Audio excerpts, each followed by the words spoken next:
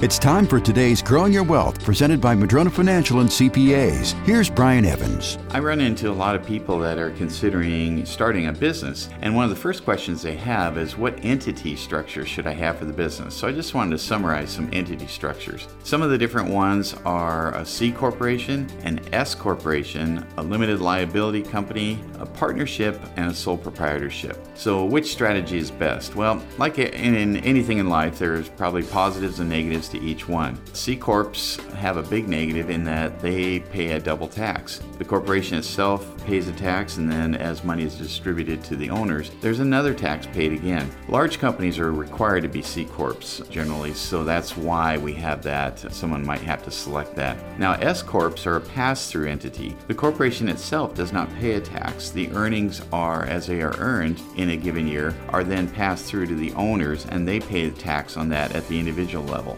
Most other structures are like that. LLCs, partnerships, kind of the same thing. Now, S Corps can have some advantages. You might be able to save on Social Security taxes in certain situations. Limited liability companies offer really good protection and are very flexible, so a lot of people are picking those. Partnerships can have some challenges. One of them is unlimited liability to the general partner. And finally, the easiest one is a sole proprietor. But again, you have unlimited liability as a sole proprietor, so a lot of people, that's the default. If you start a company, you're a sole proprietor until you elect setting it up a different way. But that may put you at some risk in case you're ever sued in a lawsuit.